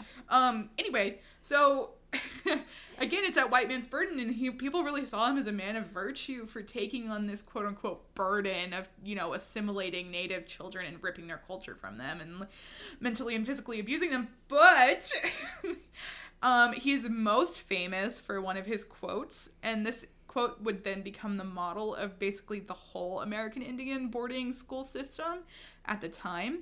And this quote is from a speech he gave at a convention in 1822. And he starts his speech with this paragraph. Quote, "A great general has said that the only good Indian is a dead one. And that high sanction of his destruction has been an enormous factor in promoting Indian massacres. In a sense, I agreed with the sentiment, but only in this, that all the Indian there is in the race should be dead. Kill the Indian in him and save the man." I've heard that last line. Kill the Indian, save the man is what he is known for, and that becomes the philosophy of this entire school system. I feel like we might have needed to say a trigger warning before that one. I'm sorry, that's rough. Yeah, It's that is rough. And I just don't know how anyone can read that quote and be like, "Wow, what a great guy," because he's saying that That's past the point of no He's saying return. that He's advocating natives murder. are, well, he's advocating cultural genocide. Yeah, He's saying is. kill the Indian. He's not saying actually kill them. He's saying Like, kill the culture. Kill the culture, yeah. Save the man, Yeah. because to him, Which arguably killing natives someone's weren't culture men to a lot of, because- yeah. like, if you, yeah. Yeah. And Hmm. obviously, you know, we are able to now see and understand how absolutely horrendous this is. And it's awful that these individuals were not valued until they assimilated into, white culture. But, you know, at this time, they're like, wow, what a great guy. He's really saving their souls.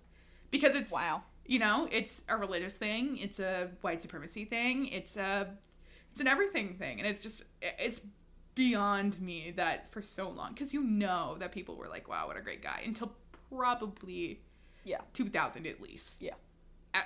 probably later than that. They might have known it was problematic, but they were willing to probably overlook it. They were probably willing to excuse it and be like, well, you know, different time. He really wanted to save them, and that was the way he did it. And that is the case. It could have been the case where he genuinely wanted to save these people. And he thought he was. He thought he was, and he definitely did. Explanation's not an excuse, though. Exactly. We don't stand that here. So, that is this man. This is what the school is operating, who is controlling the school and the motto of the school, and then the whole boarding school system. So, Carlisle offered the native students a traditional education along with trade education, which would look like, so, you know, you would have your traditional history, math classes, but you would also have trade education. For boys, it would look like traditional trade work, and for girls, it would look like house cleaning and cooking and lace making. And that was very common. It was very lucrative. And I know a lot of these schools actually sold the products that the students made. I have heard that. Yeah, in order to like pay for stuff or just fill their own pockets. So these were okay, not necessarily bad thing. Trade, good trades to be taught a trade. To be taught history, not to be bad. Taught in this situation, no. But to be taught in this context, absolutely not. Oh, yeah. So I'm not saying that education itself was bad. However, literally every other part of this was awful. Learning things as an inherent thing is good. Yes. Learning them in a forced coercion to lose your culture is a thumbs down. And there was one article from The Atlantic. Oh, yeah. So there's a quote from this article. I believe it's from an article titled, let me find it. So it's from The Atlantic. It's called "The Schools That Tried But Failed to Make Native Americans Obsolete" by Aaliyah Wong. I have heard of that article, I think. And a quote from that article is, "Education was something that was done to us, not something that was provided for us." Oh, and I think that's a good way to put that. It wasn't inherently a bad thing, but it wasn't something that they chose themselves. Yeah, and that is a huge thing. And you can say to a certain point that everyone in America is forced into education, but when you're like being dragged from your house and sent across the country, knowledge is not bad, and that's what we're in theory supposed to be getting, even in modern public school systems. But the bias in the situation and context was terrible. So they were educated in these ways, but here's everything else that was pretty common to happen at these schools. And now some of these are like, one thing is exclusive to Carlisle, but this list of things is basically universal for boarding schools. They all ran very similarly because they followed that Carlisle model, and Carlisle was very effective at what it did. So the dehumanization started from literally day one. Carlisle specifically, this is a story from Carlisle, but I'm sure there's similar things that happened across the nation in these boarding schools. So when students arrived at Carlisle, who again did not speak English, the first thing they were required to do was go up to a blackboard and pick a white name off a blackboard that they could not read. So they were given a pointer and told to point at the name they wanted. And that was their name from that one. And as we know, names are very tied to identity. So this is really not okay. You're having that separation immediately from even your name. Yeah.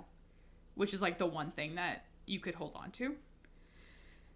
So students, just before we get into this, just so we know, students were usually forced to stay at these schools for at least 3 to 4 years. And they started their experience off like that. And that specific thing, walking up to a giant blackboard and having to pick a name off, that's specifically from Carlisle, but I can guarantee you other schools would assign names in similar ways. A lot of schools probably didn't even give them a choice. I'm sure a lot of schools just were like, here is a religious name from the Bible. Exactly. There you go. And they were Bible names, you know? Yeah. Yeah. So then the students' traditional clothing and anything else that might have had an ounce of the people that they came from was destroyed and replaced by kind of, you know, the white American standard for clothing and other things. Yeah. And long hair, which is, as we know, an important spiritual symbol to a lot of tribes and, of course, a source of pride to many people, was cut short. And girls and boys, or just boys? So I kind of looked. I feel like girls were kept long, but they were done up. Like they weren't allowed to keep like them down. the hairstyles of I tried to look because you can see these because Kat's pulling out her phone. She's actually about to Google. Literally. Because students were very regularly forced to take before and after pictures during their time at the school. Well, that so makes they would, sense. Yeah, so they would take a picture when they first entered the school, and then when they were graduating, they would have them pose the exact same way. Or I don't know if it was when they were graduating or if after they had gone through this kind of transition into like the white standard. But this was to show how much they had improved. This was literally used as pieces of propaganda to get more funding for these schools. It was taken to government, like Congress and everything, and was like, look at these natives. Look at how good they are now. That's very reminiscent of some stuff that's happened during other genocides that I don't... Yeah, pretty bad, isn't it? That's pretty awful. Okay. And the fact that the only thing... Oh, and then in some of the pictures, you can see where very clearly the skin has lightened by a considerable degree. More so than, oh, you're just not spending time outside. Oh, so like some people skin? some people have theorized that there was some skin bleaching going on. Yeah. I'm sure back then it was done with super caustic chemicals or lemon juice that would leave you scarred. Mm-hmm. So in addition to all of that, of course, they had Christianity forced down their throats from day one. They were not allowed to speak their native languages and were usually punished if they were caught speaking in their native tongues and were forced to speak English. Most of the students were hundreds of miles away from their homes, and contact with their family was prohibited, so they were completely isolated. Carlisle and other boarding schools even held parades showing off how assimilated their students were, and these parades featured floats that had white supremacist images and sayings. So like stuff like they would have their students carry banners that said like Anglo-Saxon is the way and stuff like that. Not great. In addition to all of these like super messed up things, the food was often very poor quality. Some reports even say that it was usually moldy. Of course. And just inedible. Of course. And again, this is at Carlisle and other schools. There was a very little medical attention given, which just allowed disease to run rampant, especially in close quarters of dormitories. And this is why we have so many graves at these schools. Mm-hmm. Because there was just no medical attention given. And they were just allowed to die from the millions of diseases that we didn't have cures for back then. There was way more that we didn't have cures for, but even something that would have been preventable for them, I'm sure was... Mm-hmm. There's also an overwhelming, and this is a little bit of a trigger warning, but there's an overwhelming number of reports of all types of abuse, from physical to mental to, of course, sexual. So that does not, unfortunately, surprise me. No, it doesn't surprise me either. And that's all I'm going to talk about the abuse. So those were just, that's kind of an overview of like the specific things. I didn't want to get into any stories because again, that feels very icky. Exploitive now. Yeah, exactly. In the current conditions of the situation, it's just too much. I think you can understand how bad this was. Yeah. And I know for a fact that I think it wasn't the Canadian government that recorded like 40,000 oral histories from their version of these boarding schools. So just so you know, Canada and I believe Australia and New Zealand all had similar boarding school assimilation programs. In Canada, they were called residential schools. Yeah. And that's a completely, it's similar to America, but I'm not going to talk about Canada's schools right now just because that's Canada and that's a whole different country. But those other places had these types of programs. And so I'm not going to go into, if you're really interested and just, want to know, I don't blame you. There's resources there. And I do think that those stories deserve to be heard and listened to. However, I don't think this is the place for those because like Kat says, it just feels a little icky right now. And as I'm looking through these photos, I'm realizing the famous ones I know, like, because I've seen plenty of before and after photos from these schools. A lot of them are labeled Carlisle. Yeah, Carlisle I think was like the most common They did they again, because that was like the it school. It was the premier one. It was, the big kahuna. It was, This is insane. yeah. So because, and this is where we get into this. So because of, the abuse that these students were going through and the issues with medical attention and stuff like that, there was unfortunately one other universal aspect to these boarding schools. So almost every single one of them does have a graveyard. And these graves were marked. They weren't unmarked. They weren't, trying to hide that these students were dying. So, for example, Carlisle School was open for 30 years, and in that time it saw 10,000 students from over 142 nations. Of those 10,000 students, over 180 children would die at the school in 30 years.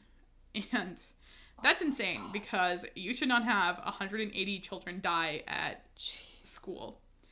Bodies of the children were not allowed to be returned to their homes and their families. Instead, they were given Christian burials on the grounds of the schools. Again, it's that birthright thing that I was talking about. I just don't understand why it's such an emphasis on that. Yeah. And of course, a lot of these Native people have, as we've discussed, really significant burial rituals that these children were stripped to. So we do have some good news. Efforts have been made in the last few years to properly identify and bury these bodies. And I think it kind of fits in with the NAGPRA thing. Yeah. So there is, there's efforts are being made to return these bodies to where they came from.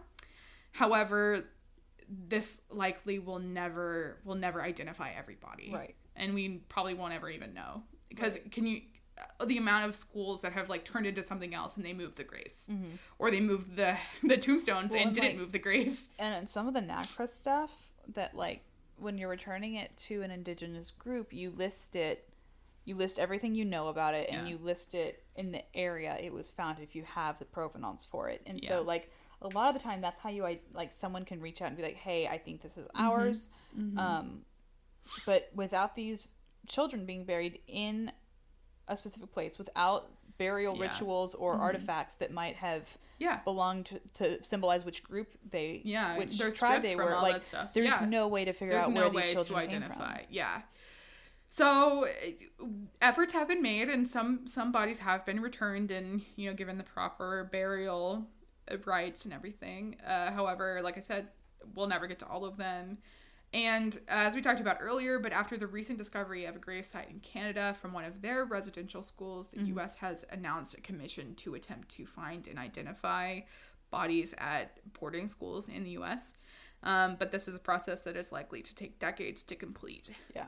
So after hearing all this, you're probably wondering how the parents and how the caretakers in this situation kind of felt and were involved in this. I don't want to say that we're involved in this, but how did they kind of let this happen? And that's a rough way of putting it, because it's kind of victim blamey, but so there were dozens of reasons for the question of why the parents allowed something like this to happen and didn't put up a huge fight. And some definitely did. Some did not allow their children to go. But it boiled down to really two main things. In some area, the government stepped in and forced. I know some of children. It was forced, because I read a book at one point about that. Yeah, I think I did too. Was it in high school? Yeah. The last. It was really hard to find. I remember having to look. I have a vague memory of that. Is it a boy kneeling on the cover? Something like that. Was he at a train station at one point?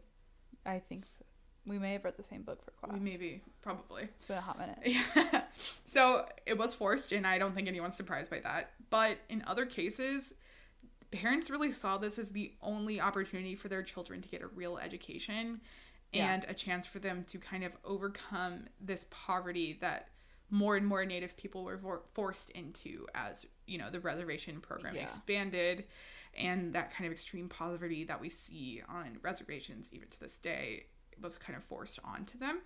And so they were kind of hoping that, well, at least they'll get an education and at least they'll be able to take care of themselves. And it's almost like it's a better pipeline to better work. Yeah. You know. So, sucks. I can't imagine being put in that situation, but I'm sure the parents just genuinely thought it was the best for their children. Yeah. Unfortunately, I'll get into this later. I'm not going to get ahead of myself. But, so now we're going to talk about the after effects. So, just so we know, by 1926, an estimated 83% of Native children, of all Native children, were in some sort of assimilation program. So that affected everyone. Even if you weren't a part of that 83%, you knew someone who was. Students often, on returning home, felt completely alienated from their culture and had a very difficult time transitioning back. Yeah. So difficult so that some students even chose to return to the schools after graduation because they just didn't fit in with their culture anymore. They were sent back, and these students were specifically sent back to their nations in an attempt by the government that they would hopefully go back and influence other natives who, like older people or other... Evangelize. Yeah, exactly. Evangelize and convert them to being white Americans. Hey, Mom and Dad, I'm here to make you a Christian. Exactly. So this alienation was felt not only because of the unfamiliarity with the culture and the people, but many students could no longer speak their native tongue. The assimilation had also... Oh my god, imagine going back home to see your parents in the first time in years and you don't know the language anymore. Well, what's even rough is this next bullet. Aww. So the assimilation had also just done its job, and many of these students now perceive their own culture as uncivilized. So their own relatives, their own parents, their own grandparents were now deemed less than. Yeah. And unfortunately, this is exaggerated by the fact that these students were often so young when they started these programs that they didn't have a full understanding of their parents' choice to send them to these schools. So many students from the get-go basically thought that their parents had abandoned them. Oh. And again, this is quite literally That's what happens when you mess with children and manipulate them during their formative years. I was going to say, this is literally a form of mental manipulation. It sounds like the cult leaders that take young children. It's isolation. Yeah, that's number one in that psychological manipulation, because they weren't allowed to contact their parents while they were at the school. Most schools did not allow that, so there was no way to write a letter and be like, hey, did you actually abandon me? Or the parents couldn't explain it when they were older, So honestly, in my opinion, it's a miracle that any sort of cultural anything survived through this time. That's 100 years. Jeez. Because the school systems, the last boarding school did not close until 1978. 100 years of white people trying to wipe out other people's culture. And you know what? They didn't do it. They did it to some groups, very unfortunately. But there's still very strong Native populations. And I just think that's so impressive. I know. To live through all of that and still be here. Talk about being the ultimate fighters. I know. Yeah. So again, it's an attempt at complete cultural genocide. It is. And unfortunately for a lot of these groups, it was cultural genocide. Entire groups were lost. Yeah. Entire tribes were just completely lost. So, as I said, the last American boarding school was not closed until 1978. In 2009, President Obama signed a bill that officially apologized for all atrocities against natives committed on American soil. Yeah. But this was just apologies and didn't actually do anything about it. So. Well, and I think there's that... Oh, I'm sorry. ...discussion right now about, I think people get defensive because they're like, what do you want us to do? It was our ancestors. I'm like... First off, the first thing you need to do is acknowledge the issue. Mm-hmm. And then you need to ask those communities, where do you see systemic issues and how can you help fix them? Yeah, I mean, you know. Educate yourself. That's the thing. Exactly. And you want to throw around our last buzzword? What? Buzzword? Our last buzzword for the night? Reparations. Canada paid millions of dollars to their native population in reparations. Have we been contributing to our native populations that we stuck them on reservations with their still systemically having issues on because of the way we've treated them historically and currently? Yes. Mm-hmm. Are we doing anything about it? Yeah. Not fast enough. No. So I just wanted to end on probably the only highlight, the only kind of not as depressing note from anything having to do with boarding schools. It's just a little bit of fun. You know, it's that light in the dark, however damn it may be. It's a flicker. It doesn't. Yeah. I don't even know what you're about to say, but I'm going to assume it is barely a glow. Before this, I do want to say that, you know, there's a lot of resources if you want to, you know, kind of look into Yes. the status of natives today, how we can help them. I know that there's a big movement for land back, which is not like, you know, giving your actual land to, Yeah. which of course you can do that too if you wanted to, but It's also like protecting land too. Like yeah. the fact that Mount Rushmore is on. yeah, Is it? It's I forget the name of it. it's the It's like Dakota people, Dakota Sioux, right? Yeah, it's like the Old Man or something. The name of the original site. I thought it was the Black Hills, Morglum. Oh, I don't know. Don't quote me on that. I don't know, but like, yeah, like that was native land, Yeah. and we stole it to put the pictures of the founding fathers on there. One of which actually supported the Eurocentric teachings and Yeah. cultural genocide of. Anyway, so like policies like land back, look that up. I think it's a pretty cool idea.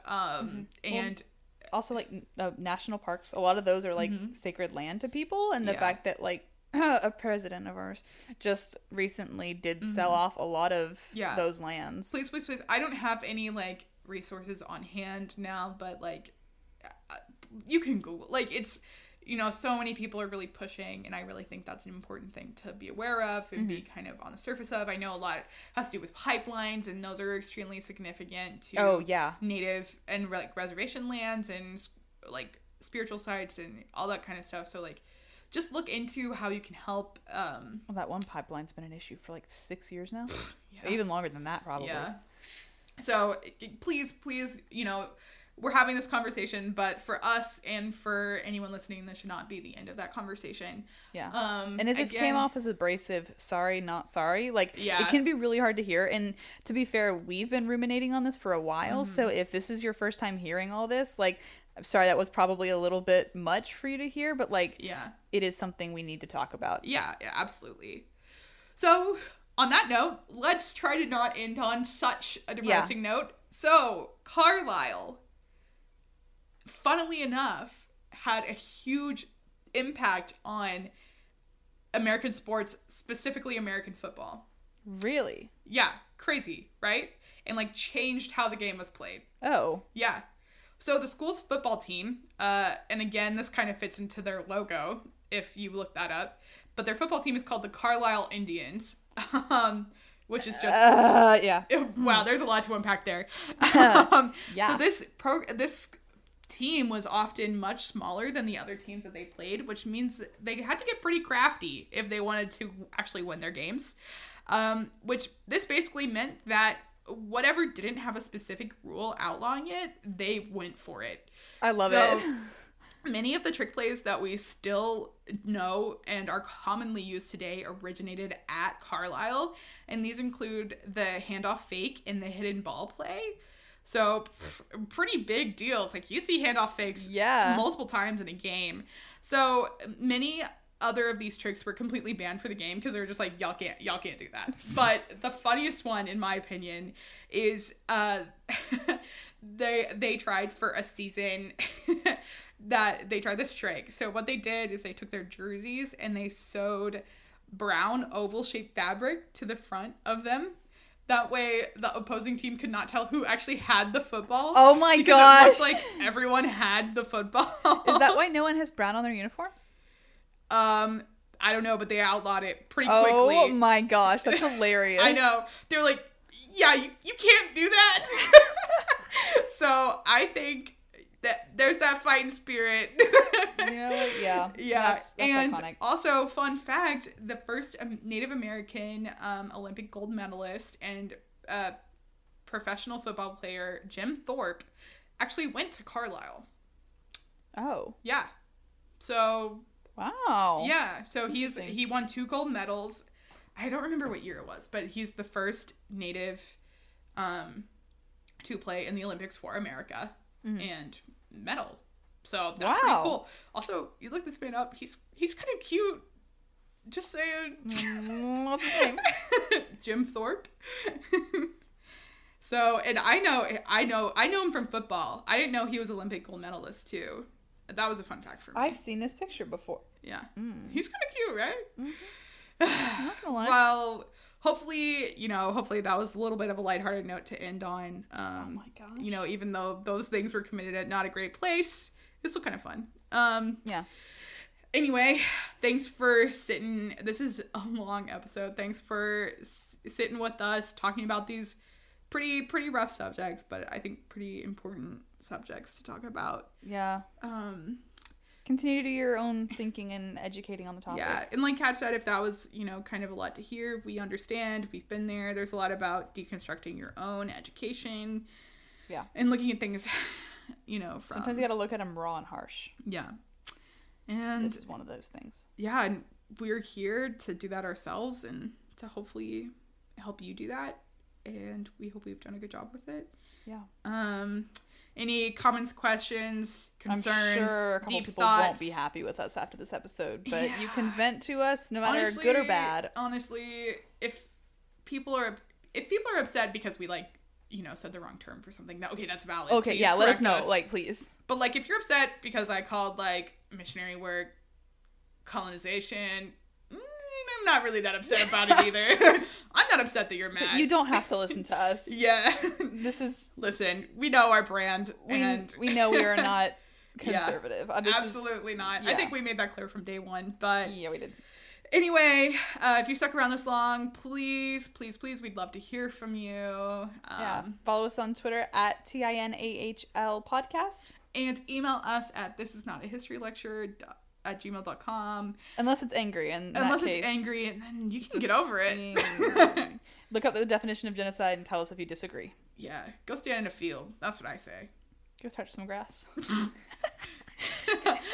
Anyway, please give us a review on Apple Podcasts. I don't know if I can come up with a cute thing today. Today is not a cute thing. Today's not a cute thing.